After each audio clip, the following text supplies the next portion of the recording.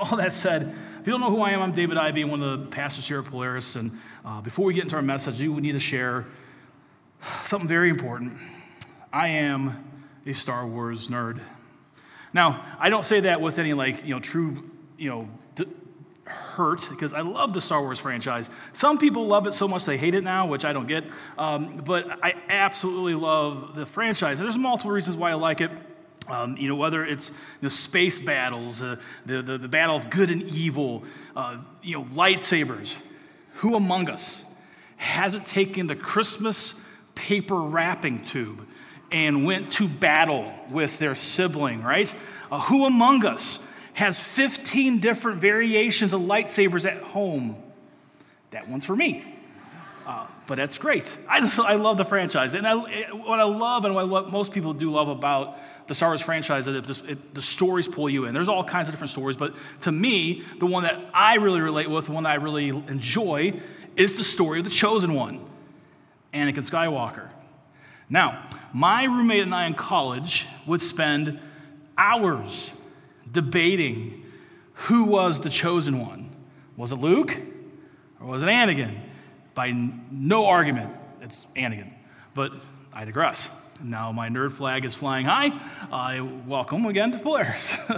But all jokes aside, we all love that Chosen One story. That's why books throughout time have been written about. Movies have that as a focal point. The Harry Potter series is all about the Chosen One.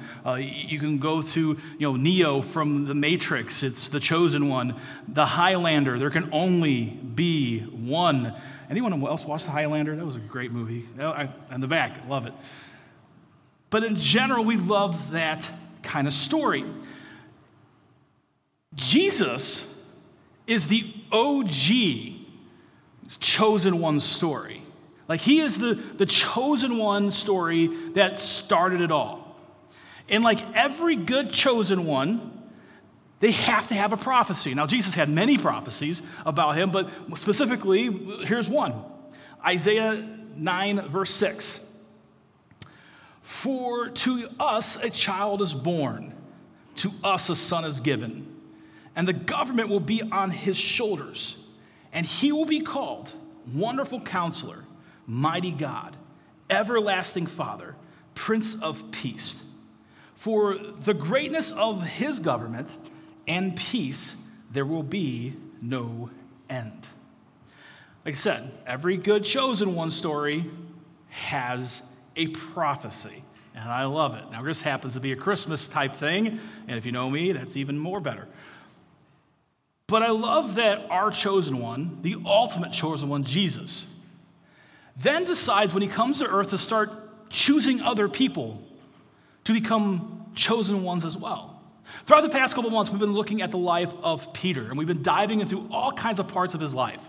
And I love that there's a part in Scripture that we've been reading through out this series in Matthew 16 that shows Jesus choosing Peter. It says, "And I tell you that you are Peter, and on this rock I will build my church, and the gates of Hades will not overcome it."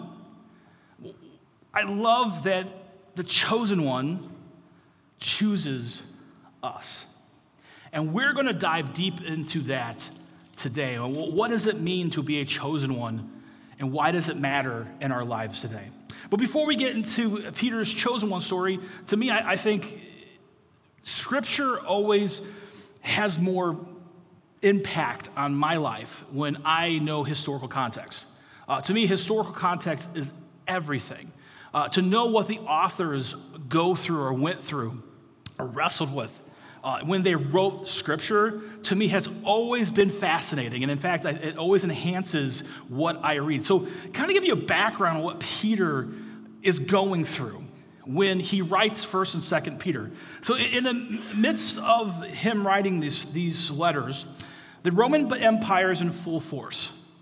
Now, the Roman Empire is very interesting because it's very much different than what the Christian faith would be. There's a lot of paganism within the Roman Empire. But, even though the Roman Empire was growing and had power, for the early part of it, they kind of turned a blind eye to other religions. They just kind of let things kind of happen. As long as you paid your taxes and you didn't try to overthrow the government, most of the time the Roman Empire will let you do your thing. And that was all great until it wasn't. There was a huge fire on July 19th, AD 64, and it ripped through Rome. It destroyed buildings and property, and it just kept on growing. And all of a sudden, it died down after a couple days, and everyone felt, okay, the worst is over, and then it kicked back into gear. And it burned for another 3 days. The Roman Empire had to do something about it. For the most part, the Roman Empire chose to, use scapegoats to figure it out. Now, some people blamed the empire. Some people blamed Nero, who was the emperor at the time himself. But Nero had a really good built-in scapegoat. He had the Christians. And the reason why it was a good scapegoat for Nero was because the Christians were very new in the idea of a faith. And some of the things they did not make sense to an outsider.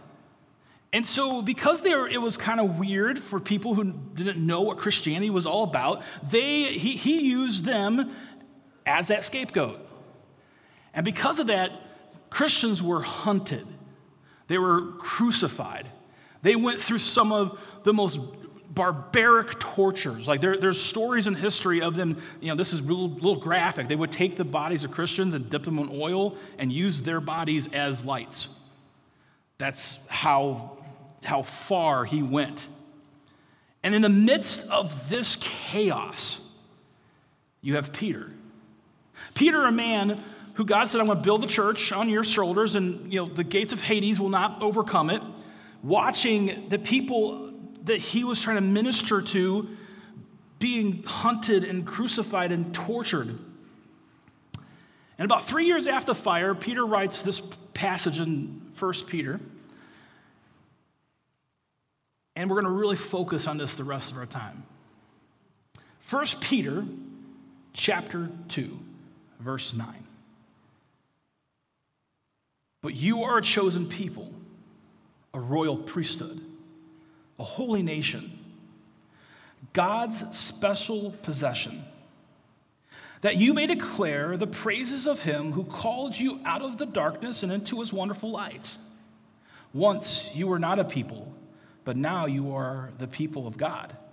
Once you had not received mercy, but now you've received mercy.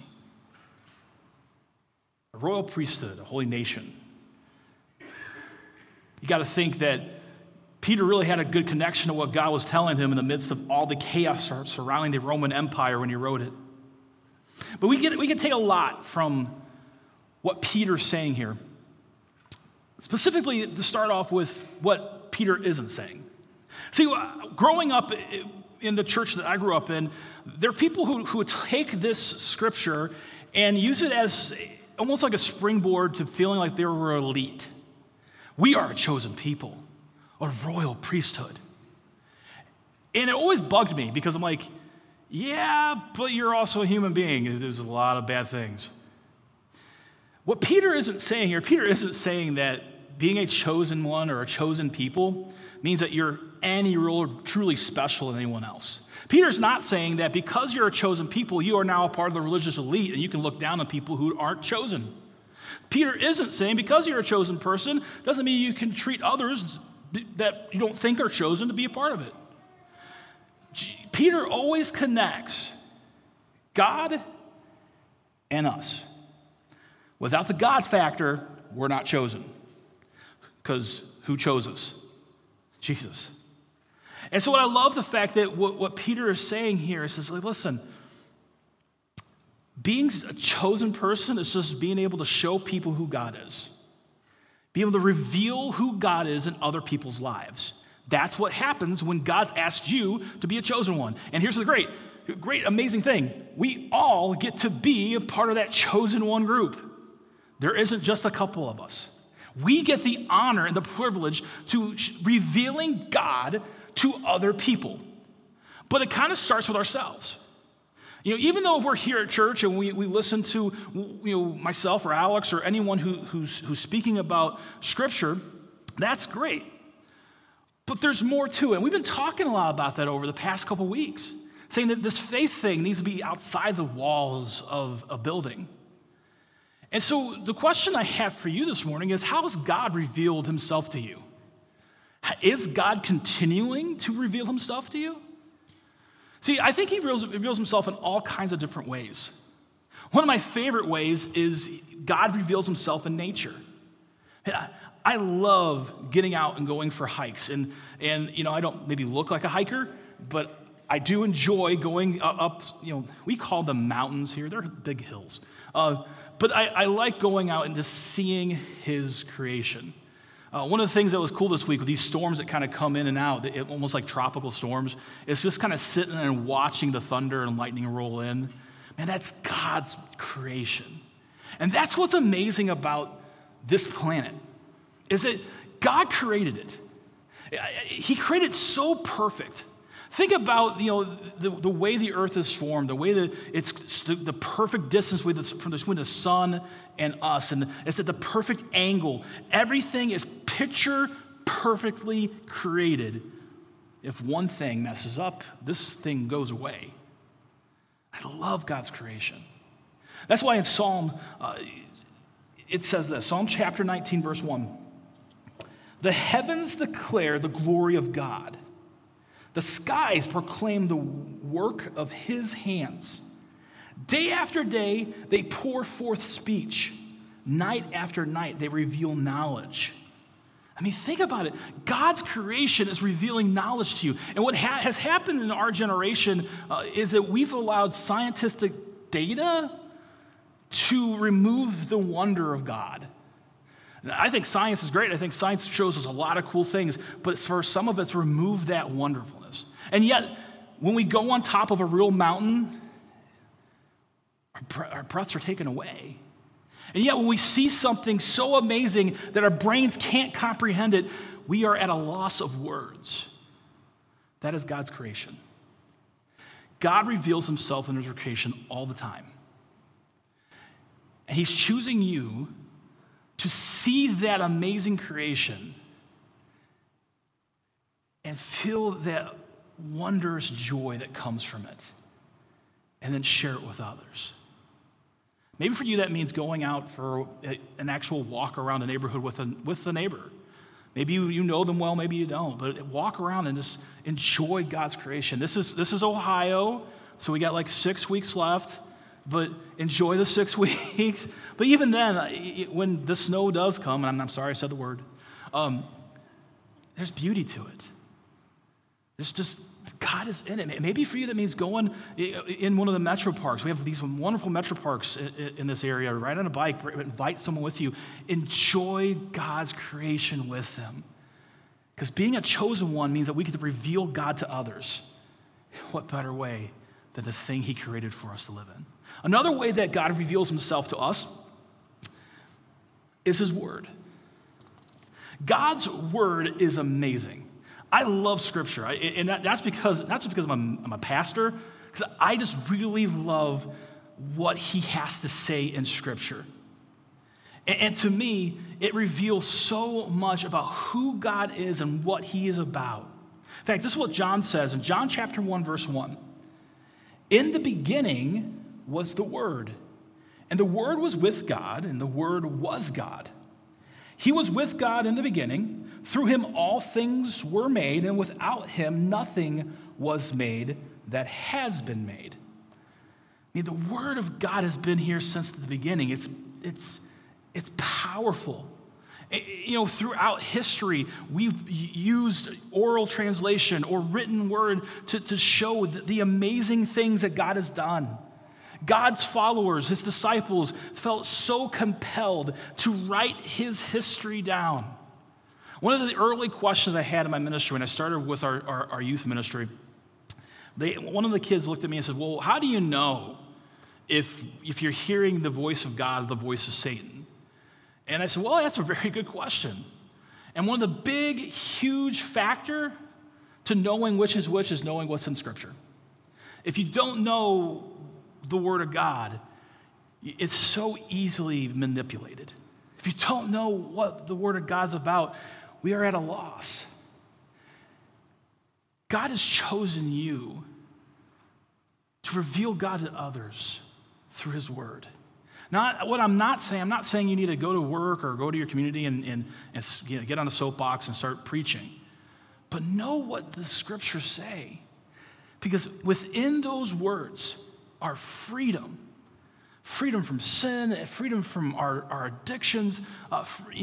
Within those words are joy, unspeakable joy, joy that will move mountains. Within those words are stories of men and women who completely screw up most of their life, and yet God comes into their life and changes everything about them. And that's something to hold dear to. That's something to hold on to. That's something to share with others. Don't be ashamed of the gospel of Jesus Christ, because it's something that will move mountains. And I shared this with our youth group this past Wednesday. One of the most fascinating things I find about Scripture is that when you read about the people that Scripture's about, it was so powerful and so life-changing, they died for it. We just talked about Nero going after Christians. I mean, a lot of the disciples were martyred. A lot of people to this day, maybe not in the United States, but there are people across this world that have died for the gospel of Jesus Christ because it's that powerful. I encourage you, read it. Memorize some of it. Put it here. We talked about that last week. We said, renew your mind, put it to your heart, and go into your actions. It's the same thing. God also reveals himself in relationships. For many of us, relationships are everything. That's what made this past year and a half so hard. Past year and a half of being on lockdowns, being away from family and friends, it was a struggle because we didn't have those friendships. We didn't have those relationships. And if we had those relationships, some of them were strained. And having a relationship at a distance, and if anyone who've ever had like a romantic relationship at a distance, you know how hard that is. Having a year or plus of having a distance relationship has been very difficult. But God reveals himself through relationship. Even so much more that he does when it's between us and him. See, this faith thing, this Christianity thing, was never meant to be something that's a God, from on high and looking down. It's always been a friendship with Jesus. See, if you don't see your relationship or your Christianity as a relationship or friendship with Jesus, you're selling yourself short. Because Christianity has become a box you check. Christianity has become something you do on a Sunday.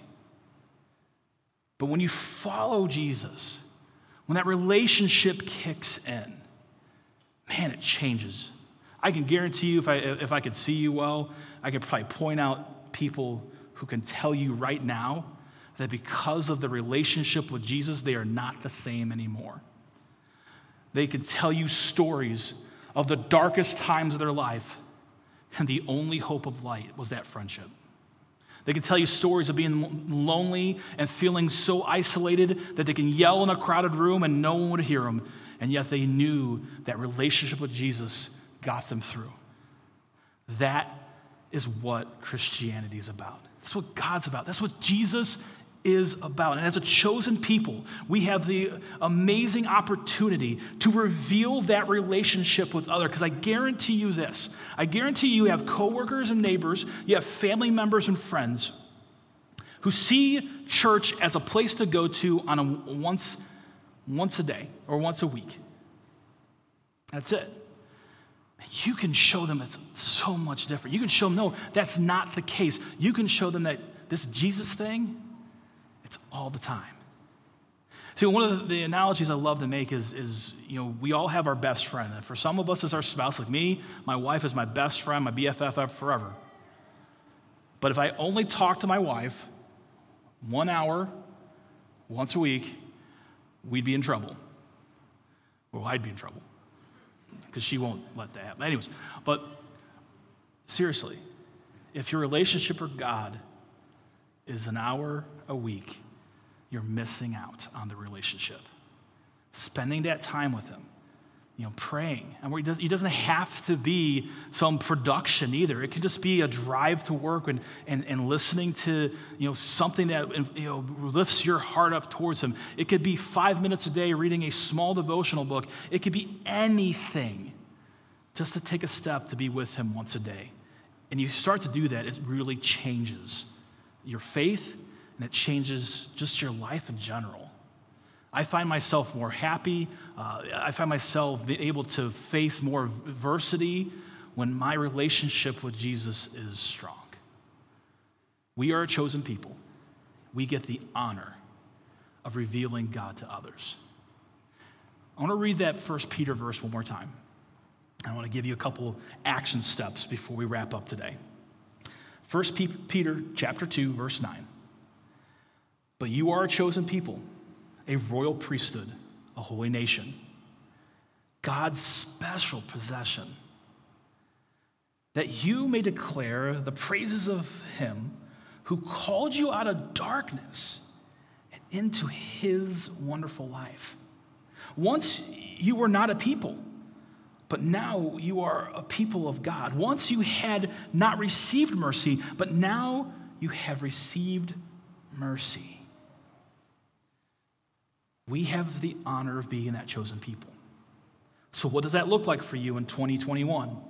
When social media is everywhere and you have busyness pulling you every which way. The first action step, is just to accept that Jesus is the chosen one, the actual chosen one. And know that he is who he said he is. He came to this earth. He died for your sins. One day he's returning to come take you home. And some of us, that's the first huge step. On top of that, once you accept it, understand that now that you've accepted it, you have a job to do, to bring others to the cross. And that's an awesome thing. Christianity is never meant to be a passive experience. Christianity is not about sitting on your runs in a pew. It's about going out and doing something powerful for his cross. And that powerful thing could just be in your community. It doesn't mean you're going to do something worldwide. Some of you may. But some of us, our mission field is right here at home, in your office, at your school, wherever you may be. So some of us, it's accepting that Jesus is the chosen one and then living our lives that way. And then start to reveal God to yourself and others. For some of you, it means go for a walk. Bring your spouse. My wife and I have this problem. She likes to walk faster than I. I am more of a grazer, and she is more of she calls it walking. It's like a jog.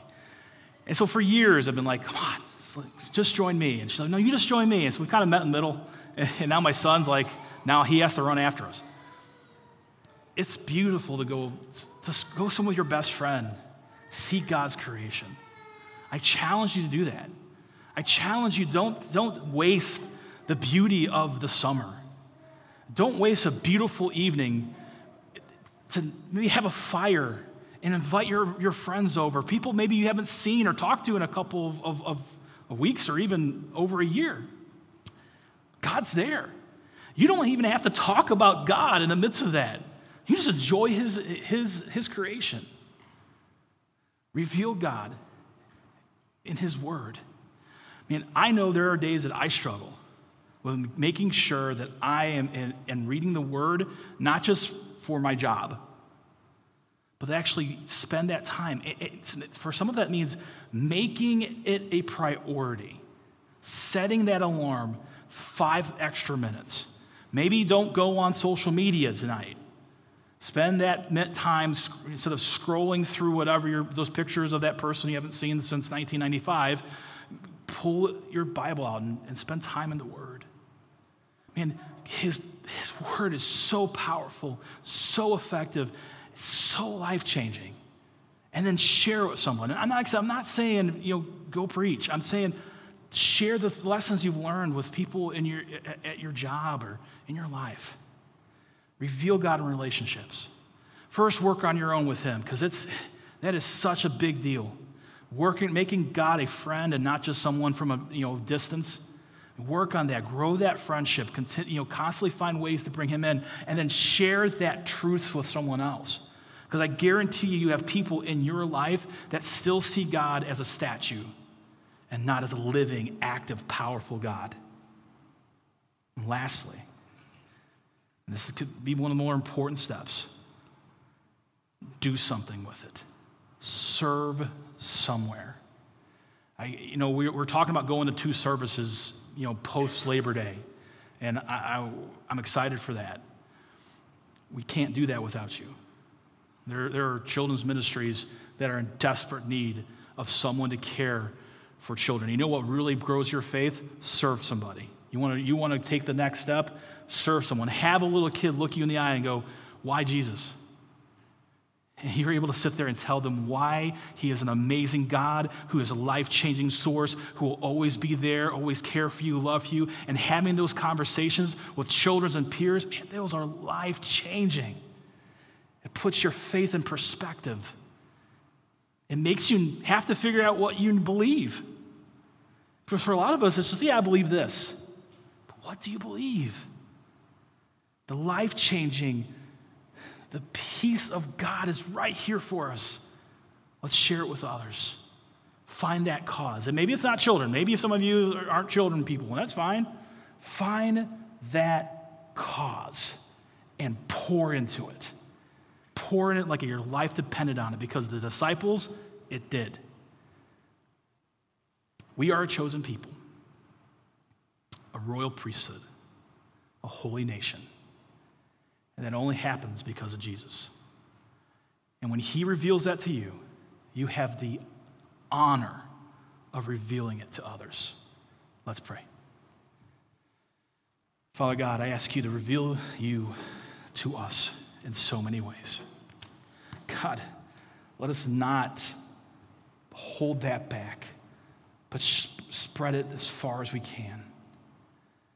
When you became the chosen one into this whole universe, you invited us to be a part of that journey. Let us not miss out on those opportunities. Let us not go another day without seeing you in creation. Let's not go another day without pulling you in through Scripture. Let's not go another day without building that friendship with you and sharing it with everyone. We pray this in your name. Amen.